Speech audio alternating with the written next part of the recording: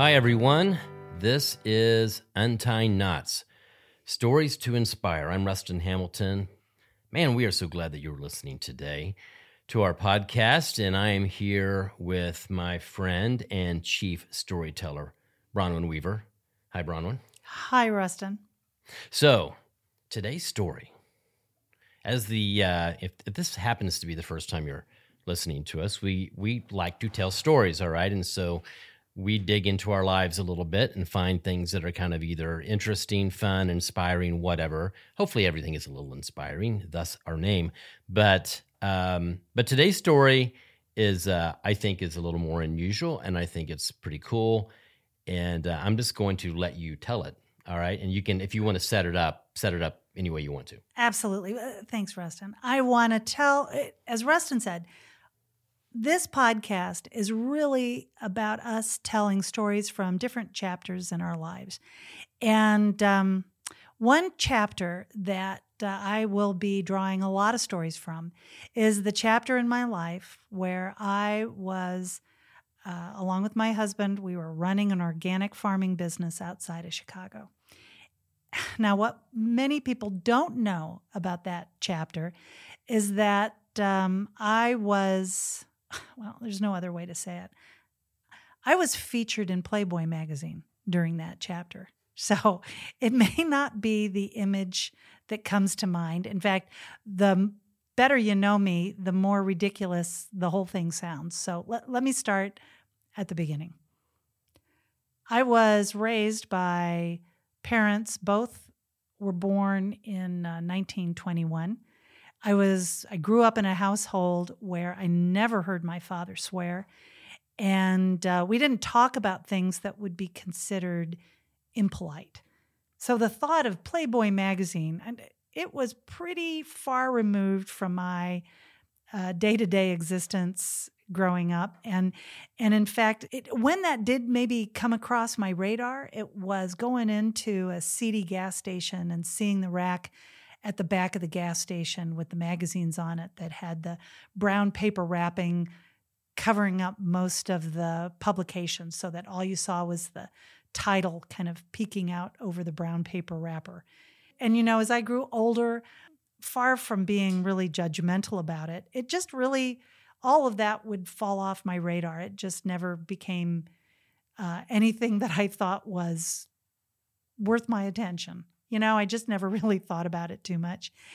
And fast forward in my life, I grew up with these parents that had grown up in the Depression and was raised on a farm, knew how to grow vegetables, knew how to raise honeybees.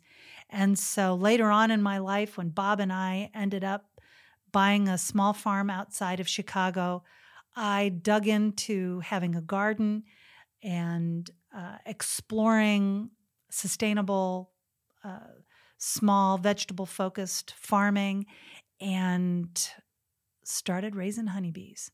And that was just perfect timing, really. We could not have calculated it. We just stumbled into the beginning of the farm-to-table movement. We were so close to downtown Chicago, we ended up being the closest certified organic farming business to downtown. And because we had embraced a scheme of movable greenhouses, we were growing vegetables all 4 seasons. But it got the attention of some of the foodie community and the really amazing chef community that was in the city. And so pretty soon we were taking our vegetables and our honey to the Green City Market, which is kind of the premier organic farming market in Lincoln Park. And we were selling our honey into Whole Foods, and we were really starting to make a name for ourselves. But after 2008, 2009, when the market crashed and things like organic vegetables were really seen as a luxury, our little hobby turned business was holding on by its fingernails. And I can remember very vividly going to this, it was kind of a trade show for the foodie community, really focusing on chefs in the city. And all of us that were doing farming and were doing this kind of sustainable growing, we all had little 10 by 10 tables set up, trying to get people to sign up for what we had to offer when the season began. So imagine it's snowing outside, it's February, it's gray, you're in the middle of the city on a Saturday morning talking about springtime and what you're growing. And I was introducing a concept that had started to get pretty good traction with the chefs that we had done business with. And it was a program where the chefs could sponsor a hive or two for the season. We would paint up their hives. We would put their logo all over it. They could come out and help us tend to the bees. At the end of the season, they would get all the honey from their hives and be able to put it on their menu. And it would be this authentic way of them helping the honeybees, getting great honey for their menu, and actually being a little bit a part of the process. And it was really well received. And so I got my spiel down pretty good. And when a chef came to the table, I launched right into this. At the time, I was running about 200 hives. So it was a way of helping our farming business be sustainable. As I said, we were looking for any way we could to bring in the revenue we needed to keep our enterprise going. So this really handsome guy with a little boy sitting on his shoulders came up to my table, and I thought he was a chef, and I launched into my spiel. And I told him all about how important it was to sponsor the honeybees, to be caring about their role in pollinating all the wonderful vegetables. Our whole food system really is dependent on this little honeybee. And they are so fragile, especially in around urban areas and in suburbia, where golf courses and just all of our day-to-day include a lot of chemicals that really attack the fragile system that supports honeybees. And he seemed to be pretty receptive to the whole idea. And so when I finished my whole speech, I said, "So, can I sign you up for 2 hives?" He said, "Well, actually, I'm not a chef." I said, well, what do you do? And he said, "Well, I'm actually the executive publisher of Playboy magazine." And I don't know. I guess I just was in a sullen mode. And I said, "Well, each hive has about 60,000 naked females working their asses off making honey. I think it's actually pretty perfect for Playboy magazine.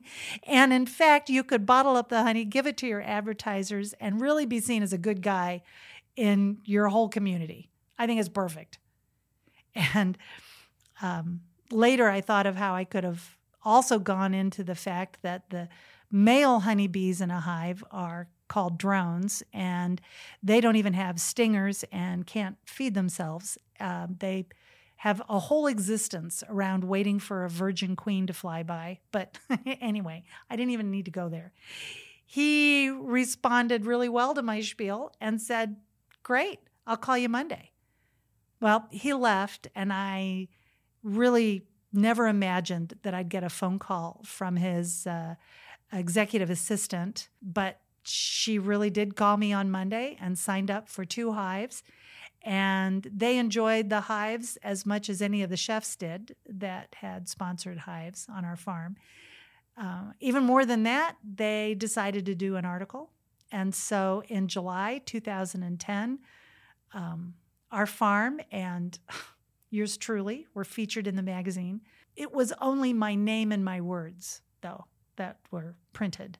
The model, who I think was this beautiful Russian woman, was the spread for July, and she was covered with honey and was really not something that I would show anybody. But I did have an article about the importance of honeybees in Playboy magazine. So it was it was really one of those stories from our life on our farm that you need to, well, it's a story that I bring out at the right time. I don't necessarily tell everybody, although I guess now I just have.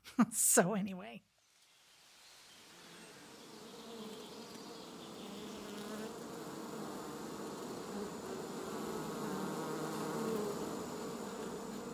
Well, we could go back and talk about the importance of bees and beekeeping, but let's go to the Playboy issue right now.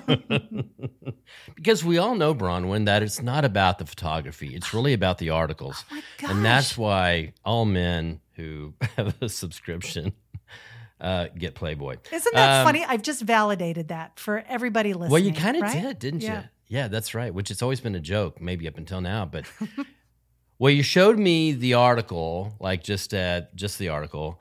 Actually, well done. Looks nice. It has the bottle of the honey that that comes from your farm, and what, bronze bees, right? That's what it says on it. We branded our honey Bronze Bee Company. Yeah, and so that looked really good. I mean, well branded, looked nice. And Well, so forth. they put on their label, bunny honey. Yeah. And put bunny ears on the logo. So it really was, such a funny thing. And I guess, at the time I thought it was great. It was good PR. It was a time when we were really glad to get publicity and to get attention for our farming business because we needed all of it. Thank goodness we survived 2010 and started to thrive in 2011. And, it was, and it still continues to this day. It is a great place to go for local food and events and certainly honey. But it was that I can remember during that season we hosted our church picnic, and I had just been in the article. We had just found out that it actually had gotten published in the July issue. And I just thought it was so remarkable and so funny. And I had kind of forgotten the context that it was Playboy magazine. And, this is the Playboy magazine of old that was the real hide it in your garage kind of Playboy magazine. I think now it's a whole different kind of a publication. But anyway, I had really detached myself from the reality of the magazine. And I can remember sitting down with kind of a new friend of mine at church, and I really respected her so much. She was a professor at Wheaton College and just a really amazing, wonderful woman. And so I was kind of bragging to her about this whole story and about how our honey and that I had gotten into Playboy magazine. And as I was sort of mid-sentence, I looked at her, and she was looking at me kind of in horror that I was in Playboy magazine. And it kind of struck me that, gosh, it is kind of funny. Playboy magazine is never a place where I thought I would be. And certainly, thanks be to God, my parents never knew about that, that whole episode.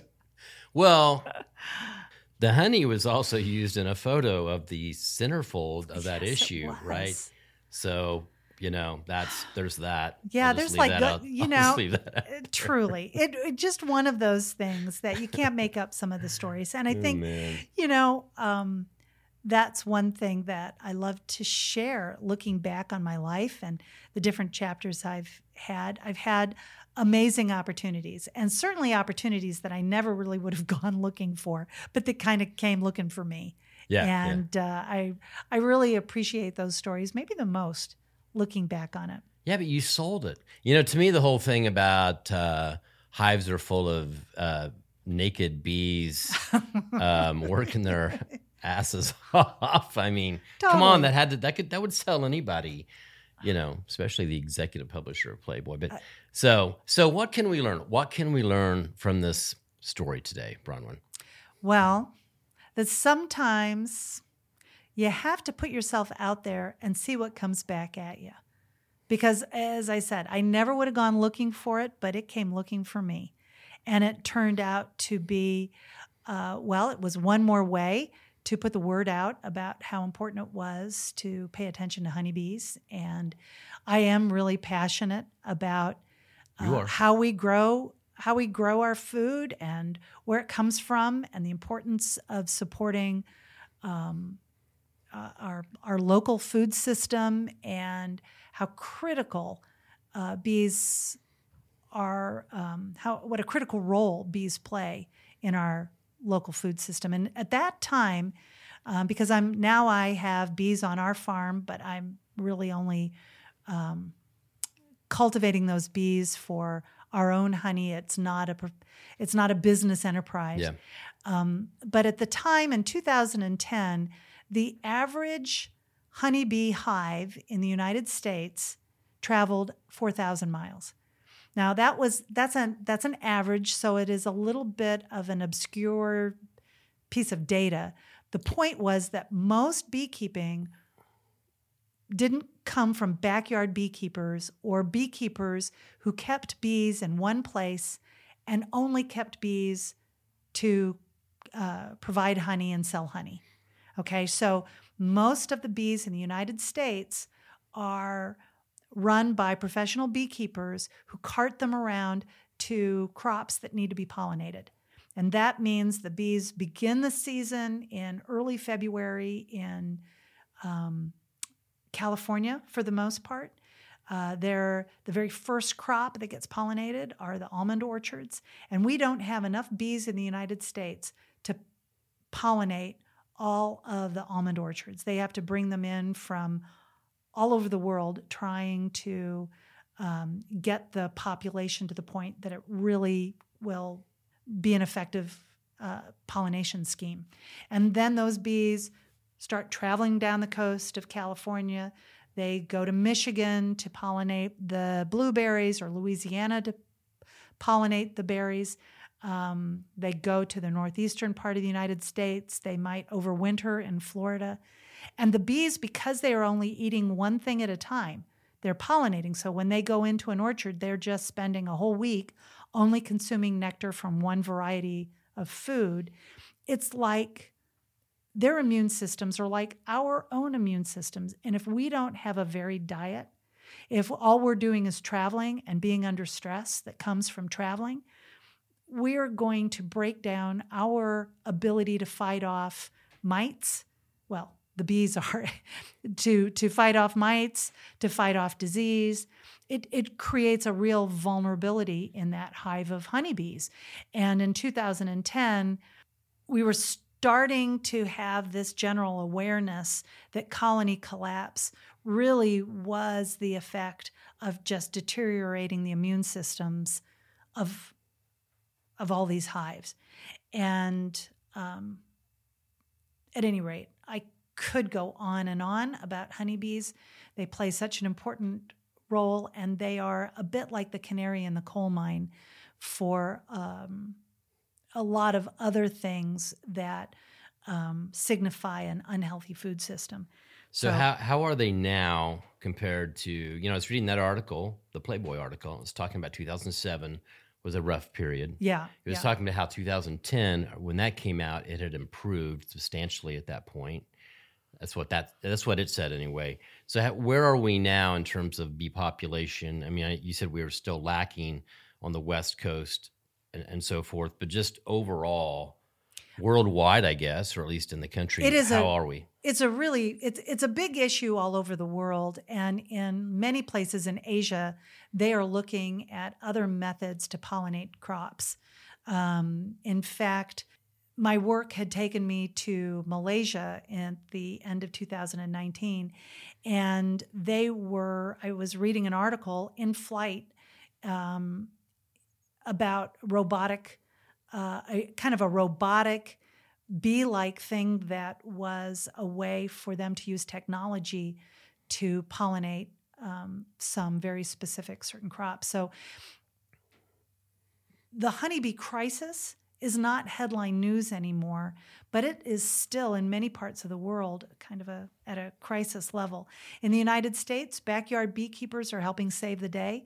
There really was a resurgence in the last 10 or 12 years of people having bees as a hobby. It plays a very important role in just keeping a local population of honeybees in one place. But I think that COVID also brought attention to the fact that we need to look at our food system in a little bit of a different way. We can't be dependent on food from outside of our continent. We really need to be nurturing farmers markets and local food production and eating seasonally when we can. You know, there are a whole bunch of things that intersect. And honeybees, because they're pollinating all of the fruit and vegetables, they're kind of really at the heart of it. So I wouldn't say that the crisis is over, but the crisis is maybe different. And we are looking at how to make agriculture a little bit more sustainable in a lot of different ways, depending on where you are in the country. So maybe the inspiring part of this story are the bees themselves, right? Mm-hmm. Yeah. That's good. All right. Good stuff. Thanks for sharing that. Well, it is it is an unusual story about how to spread the word. Well, yeah. It's yeah. All right, we're gonna wind it up, wind it down, and thank you for listening again, and keep checking us out for more stories. Have a great day. Take care.